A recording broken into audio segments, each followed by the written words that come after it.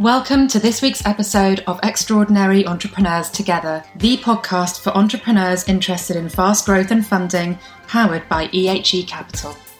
So, hi everybody, welcome back to another episode of the EHE podcast. I'm delighted to be joined by Elliot again today. So, hi Elliot, third week running, is it? Yeah, I know. Yeah, are you after hosting one, do you think? I know, I think I've not been on one for a while now. It's 3 weeks on the show. That's it. You're like my permanent sidekick now. Mm-hmm. We've got a very special guest that you and I both know, Elliot. So I'm delighted to be joined by Ian Renshaw, who is from an organisation called IVA.org. So we'll go into that in a minute. But hi, Ian. Nice of you to join us. Welcome. I'm delighted to have been invited. Thanks very much. I feel like I've been missing out. Yeah, now you're in it. I mean, I tell you, once you've got this one under your belt, you'll be wanting to do loads more podcasts. Everybody always says they're never as bad as they think. Well, like the sound of my own voice, so you're probably right. No, you'll be fine. So before we sort of go into a little bit more about your role and your organisation, Ian, I thought Elliot and I could just sort of set the scene today and talk a little bit about the content, because it is a bit different. Obviously, we do talk very positively about fast growth and funding and all the risks and rewards that come with fast growth. But obviously, it's not always a straightforward journey, is it? And with every journey comes a risk. And we felt that it was important to talk about when things perhaps don't go to plan and things do go wrong, and acknowledge that does happen for founders, and just talk about what some of the options are. So with that in mind, I suppose, Elliot, if I hand over to you, and then perhaps we can get Ian to talk a little bit more about his role and experience within that. Yeah, well, I kind of touching on what you said there, Nairi, on the previous podcast, we very much talk mainly about the positive side of things and kind of the success stories and what you need to do to be successful throughout a business's journey. We specifically talk about fast growth and funding, but I think it's important to note that being an entrepreneur and entrepreneurship in general involves risks, and it's generally accepted as a cost of opportunity and innovation. Most of our entrepreneurial listeners will probably relate to taking a variety of risks throughout their business journey in order to improve, affect change.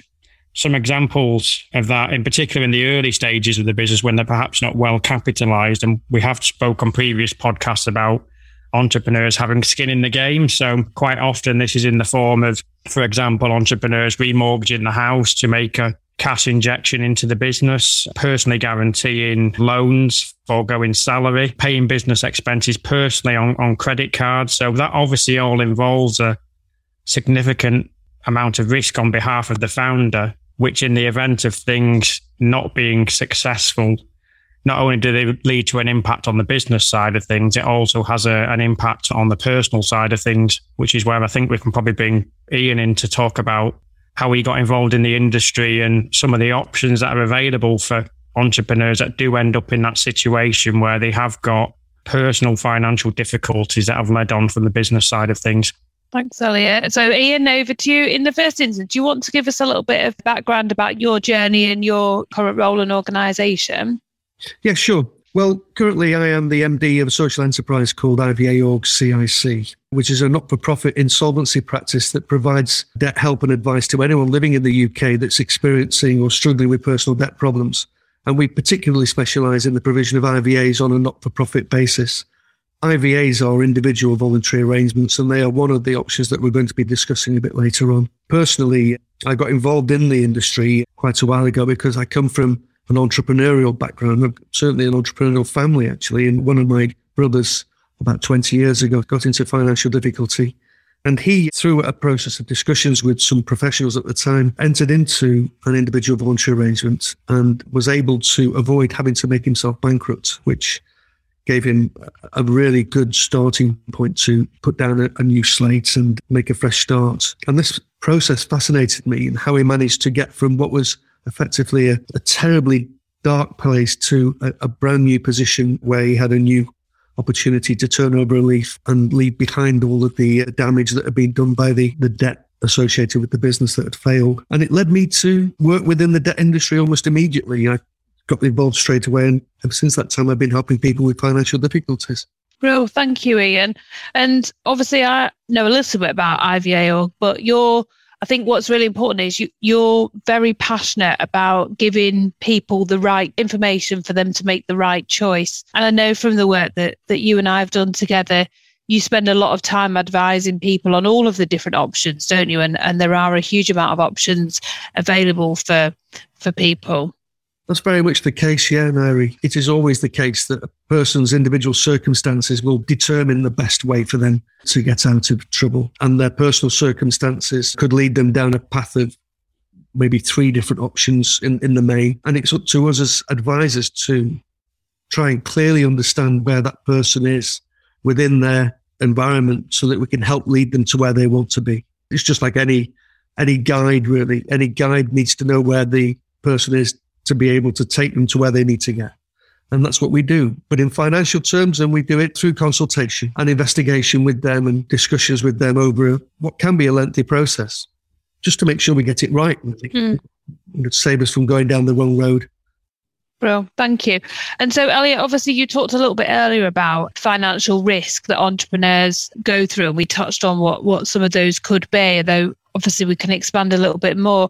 But I just wondered if you could talk to us about what sort of factors entrepreneurs have to consider when they're thinking about financial risk, particularly when, starting out and they do want to grow the business, but that has to come at a price, doesn't it? Yeah, I think entrepreneurs, obviously, as we mentioned earlier, they push the boundaries while seeking success. But it's important to mention, really, that what I'm not talking about here is them being inherent risk takers. So, for example, what I'm not talking as a kind of comparison is going into the bookies and putting all of your money on, a horse to win the race. What I'm talking about here is making calculated risks with weighing up the kind of risk-reward balance, cost versus gain, weigh up the value with full facts available so that when you are taking risk, it's a calculated risk and you know what the upside is as well as the potential downside. So with knowing full facts, you can potentially mitigate against scenarios in a downturn. For example, if you have personally guaranteed a loan, there's such things such as personal guarantee insurance that you can take out. Clearly, there's a risk in even just by being a director of a limited company and a shareholder of a limited company, there's various insurance policies that you can take out there as well. So it's really considering the likelihood of failure and looking at how you can mitigate against that in certain circumstances. But I think we all need to acknowledge that sometimes, no matter how much you try and mitigate against something and plan for the downside, sometimes things go wrong. And I think Ian can probably cover off, some of the options that are available in the scenarios where things do go wrong and owners or directors of a limited company are left in quite a severe indebted position on an individual basis, which is obviously separate from the company side of things.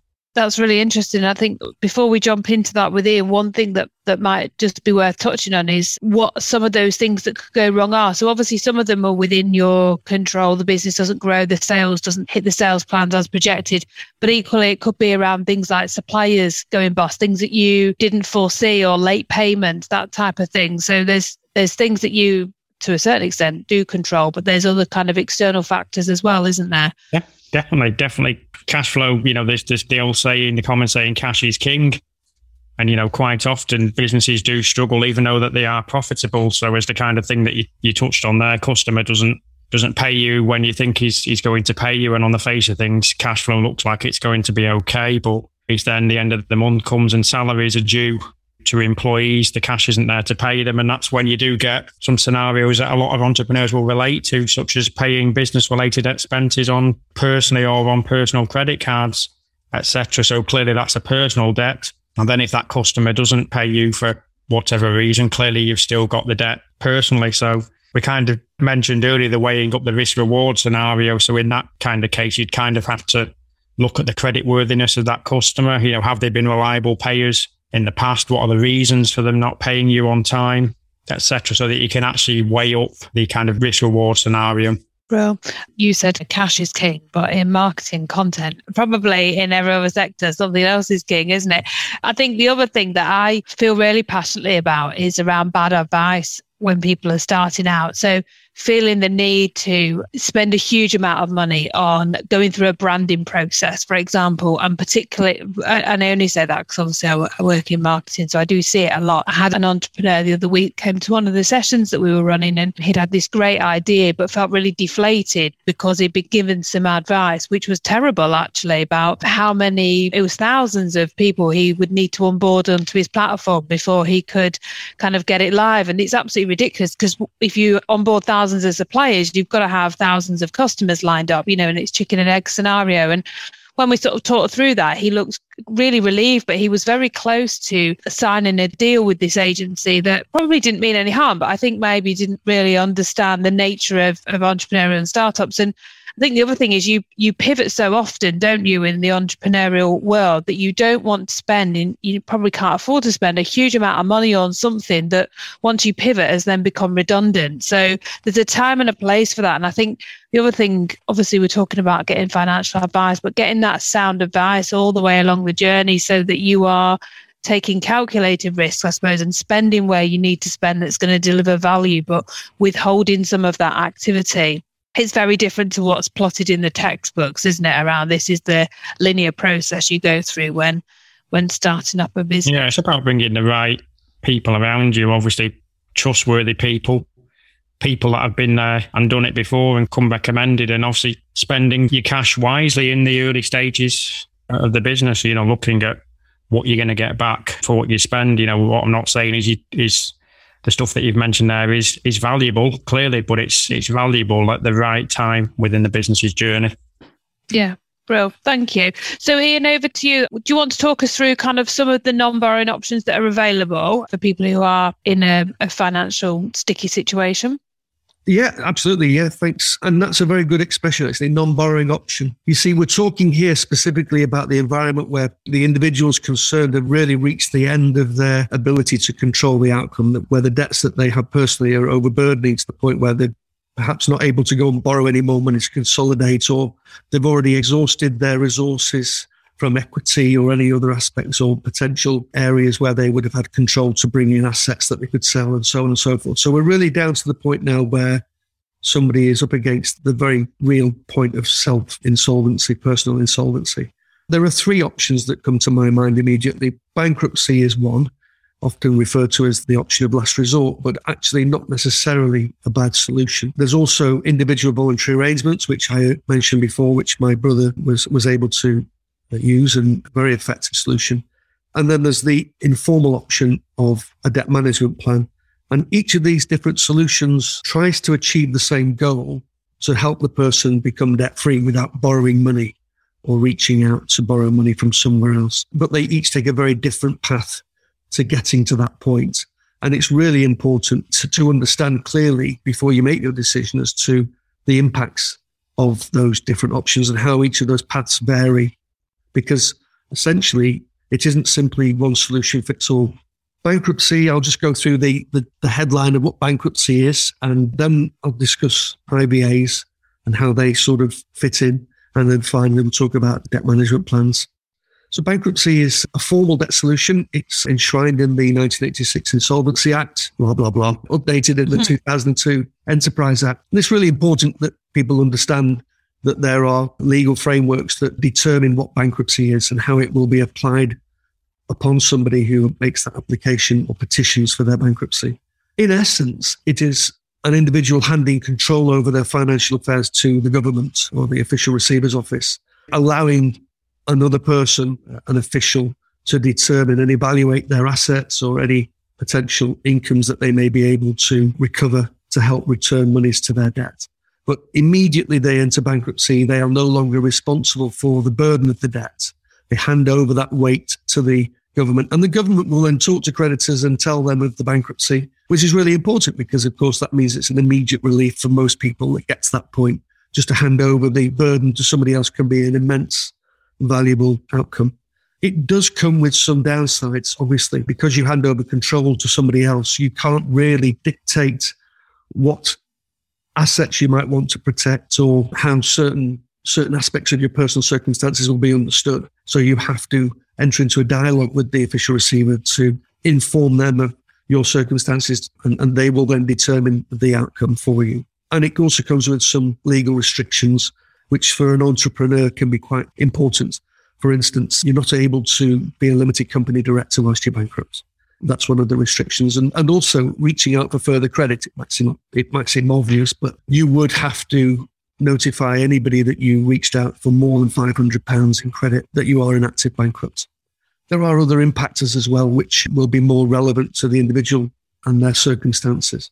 But I think those themselves are relatively important headliners. The IVA acts as an alternative to bankruptcy, and it was introduced as part of the 1986 Insolvency Act specifically for that purpose, because other than entrepreneurs, other professions are prohibited from going bankrupt. Police officers, high-level civil servants, bankers, people working in the finance industry and sector. A lot of industries have barriers to people becoming bankrupt without it bringing sanctions upon them. So IVAs were introduced to offer an alternative where an individual can propose to their creditors through a licensed insolvency practice an alternative outcome than the one that they would get through bankruptcy, offering a stronger financial return to creditors than the bankruptcy would actually generate. So it's a bit like saying, don't make me bankrupt, because if you make me bankrupt, you'll only be able to recover X. I'm offering you the opportunity to have X plus something else as well, but I want to retain a degree of control. And that's exactly what the IVA does, in my opinion. It gives somebody the opportunity to find a mutually beneficial agreement with their creditors, where there is a benefit to them, perhaps maybe even protecting assets, perhaps maybe allowing them the opportunity to protect income, maybe maintain or continue to run a limited company whilst still being able to deal with their debt. And it gives a better financial return to creditors. So it actually has a mutually beneficial outcome. And then thirdly, there is the informal option of a debt management plan. This is a softer approach to creditors, where perhaps there is a realistic opportunity that somebody will be able to repay their debt within a reasonable timescale, where they can potentially put forward to their creditors a proposal, an informal proposal that enables them to repay what they can afford over as long as it takes for their full debt to be repaid. The issues, of course, with informal arrangements like this are that there are no terms and conditions to protect the individual. And so consequently, as a result of having no terms and conditions to protect them, they are then still open to interest being added to their debt and potentially legal action being taken against them for the recovery of the debt if the creditor simply refuses to accept the informal arrangement to be put forward. So these three different options will get you to debt freedom. It literally will depend on the circumstances of the individual to determine whether or not, or which of these ones is the best one to go with. Brill, thank you, Ian. Really useful, and hopefully has made people realise there are a lot more. Everyone thinks you kind of jump straight to bankruptcy, don't they? But actually there are other options depending on current situation. And just to clarify, I suppose when somebody would reach out to you, you would talk through their current situation, what they want, what's best for them, and then work out or advise which might be the best route to take. Very much so, Naira, yeah. And it is simply a matter of listening to the individual and trying to understand exactly what's going on. We help a lot of sole traders sinking with the burden of their debt because the natural instinct is for them to, continue to repay their creditors as the bills come around each month. And, we're conditioned here in the UK to repay our debts as a priority over our other personal costs.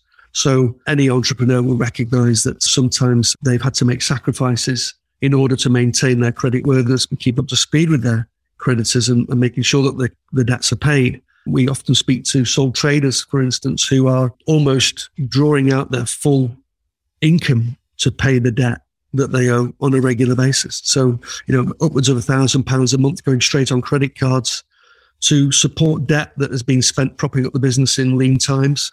And an IVA as an example in that scenario is really powerful because it gives them the opportunity to continue the trading with the business and take care of that and reverse the burden back from having to pay the debts as a priority to putting themselves and their families first and allowing them the opportunity to control the debt for a fixed period of time. And the IVA does come with some very, very powerful terms and conditions, such as freezing interest, allowing the individual to be protected from legal action being taken against them, creditors having to forfeit the right to harass and phone call on a regular basis where somebody's focus might be on trying to run a business and the last thing they need is a phone that's continually ringing with somebody demanding money. Mm-hmm. So, these aspects are all really important. Well, thank you. And I suppose finally, or one of the final points that we wanted to talk about today is obviously they are serious issues that are facing, but it doesn't mean the end, does it? It's not the end of their entrepreneurial journey, and it's not game over. And I know, Elliot, you have regularly kind of talked about different clients or people that you've worked with that have had to go down this route, and then they've started again and come out stronger for it. Yeah, I think there's very much a kind of negative stigma attached to a lot of the solutions that we've discussed today, and obviously a kind of fear of failure to a certain degree. But I think a point we really want to make is it's not the end of the road. Quite often, this is just the beginning for entrepreneurs. And if they can actually wipe the slate clean and learn from the mistakes that they've made, there's no reason why they can't be successful in the future. And I've worked with a number of entrepreneurs, one that springs to mind in particular that had a sound business. It was well established, it was growing, it was profitable, but it was experiencing cash flow difficulties. So the owner of the business decided to take out some unsecured debt specifically to buy additional stock, which was needed as the business was growing. There was high levels of demand. But unfortunately, there was then subsequently a downturn in the industry, and he was left with a lot of obsolete and slow-moving stock that was actually worth less than what he'd paid for it. But because of the risk that he'd taken, it ended up with the business not being able to pay the creditors as they fell due, and it subsequently went into liquidation. Post this, he kind of naively found out that whilst the debt appeared to be unsecured, there was actually personal guarantees on the debt, which got called in by the provider. So I had a phone call when he received the letter, and clearly I picked the phone up to Ian to get some advice, and Ian might be able to come in here now and explain how he advised the client and implemented a solution which allowed him to kind of reset and go again. Yeah, we were fortunate because, as it happened, this particular client had amassed substantial amounts of money in debt, and they had used pretty much all of their personal assets to keep up to speed, and they'd made sacrifices up to that point, but they were really exasperated and it was a very clear opportunity to come to an agreement with the creditors, because they weren't going to be able to exercise any leverage over him with bankruptcy, because he had very little to give. What he did have, fortunately for him, was some part of his extended family that had means that were available to him. So we were able to use third-party funds and negotiate a settlement for all of his unsecured debt, not just his personal guarantees, but also his credit cards and loans that he'd accrued looking after his growing family. And consequently, he was able to enter into a full and final settlement IVA, a very powerful solution, acts like a smart bomb, literally strategically takes out the debt and virtually leaves everything else as he would want it to have been. He then was in a perfect scenario where he was able to draw a line under the whole saga. I understand that he then went on within the same industry very much with the same sort of contacts and knowledge that he got, just like Elliot said, used his negative experience to build his new business and has been extremely successful since. Brilliant. Thank you. And I suppose based on that example that you've given, the answer to the next question probably becomes really obvious, but I'm going to ask it anyway. So what advice would you give to anyone who's currently running a business and worried about their current financial situation? I think during the journey, there's going to be lots of ups and downs, positives and negatives. I think upon each thing, it's important to kind of research, reflect, evaluate and learn. But when it comes to a point in time where it just appears that you've got no way out, I'd say seek professional advice from those within the industry, ideally those within the kind of social enterprise elements of the industry that operate on a non-commercial basis. I've worked with Ian and IV.org for well over a decade now. We've worked together quite closely on a number of entrepreneurial clients that have got themselves into difficulties, and kind of 9 times out of 10, we've been able to help them with a solution which has allowed them to rebuild both their lives and the businesses. Thank you, Elliot. Ian, anything else you wanted to add? Yeah, I think I probably would. I would say, yes, seek professional advice, but try to keep away from commission-led advice. My experience tells me that if somebody is rewarded financially to provide you with a specific product, irrespective of whether that product is in your best interest, they're going to suggest that product to you. And therefore, like Elliot said, try and seek out some not-for-profit or some professional, ethical minded company to help you. Listen to the people that you talk to. Don't take it for granted because you are vulnerable. Remember that you are in a vulnerable position and you must keep your guard up. Listen to the advice that you're given and use your instincts to tell you what's the right way forward. You won't get it wrong. If it's the right advice, it'll be right. It'll be obvious it's right. Brilliant. Thank you. That was really useful and a really different topic, but really important for people in their entrepreneurial journey. So we'll pop links into the description box of the for IVA.org's website and ways to contact you. If anybody is obviously struggling or worried about advice, then, please do act on the advice that we've given in the podcast today and get in touch with the right people. I think that's really important point that you made around, not going to somebody that's going to be paid on a lead basis because they're going to end up selling you or advising you of a product that's not in your best interest. And this is about acting in the entrepreneur's own best interest, isn't it? So thanks very much, both of you, for joining me today. Hopefully it wasn't too bad. Ian, for your first podcast? I've thoroughly enjoyed it. Yeah. Oh, we'll get you back. And Elliot, now you're on the sofa this morning, isn't it? Now you're on the Zoom link every week. We'll probably see you in a week or two's time, do you think? Hopefully. Yeah. I'm sure you've hopefully got a new topic for me. Yeah, of course I have. Got loads. Right. Thank you both. That was really good. Thank you very much. Pleasure. Thank you. Thank you for listening to this episode of Extraordinary Entrepreneurs Together. Visit the EHE Capital website, ehe.capital, for further insights and to join the EHE community.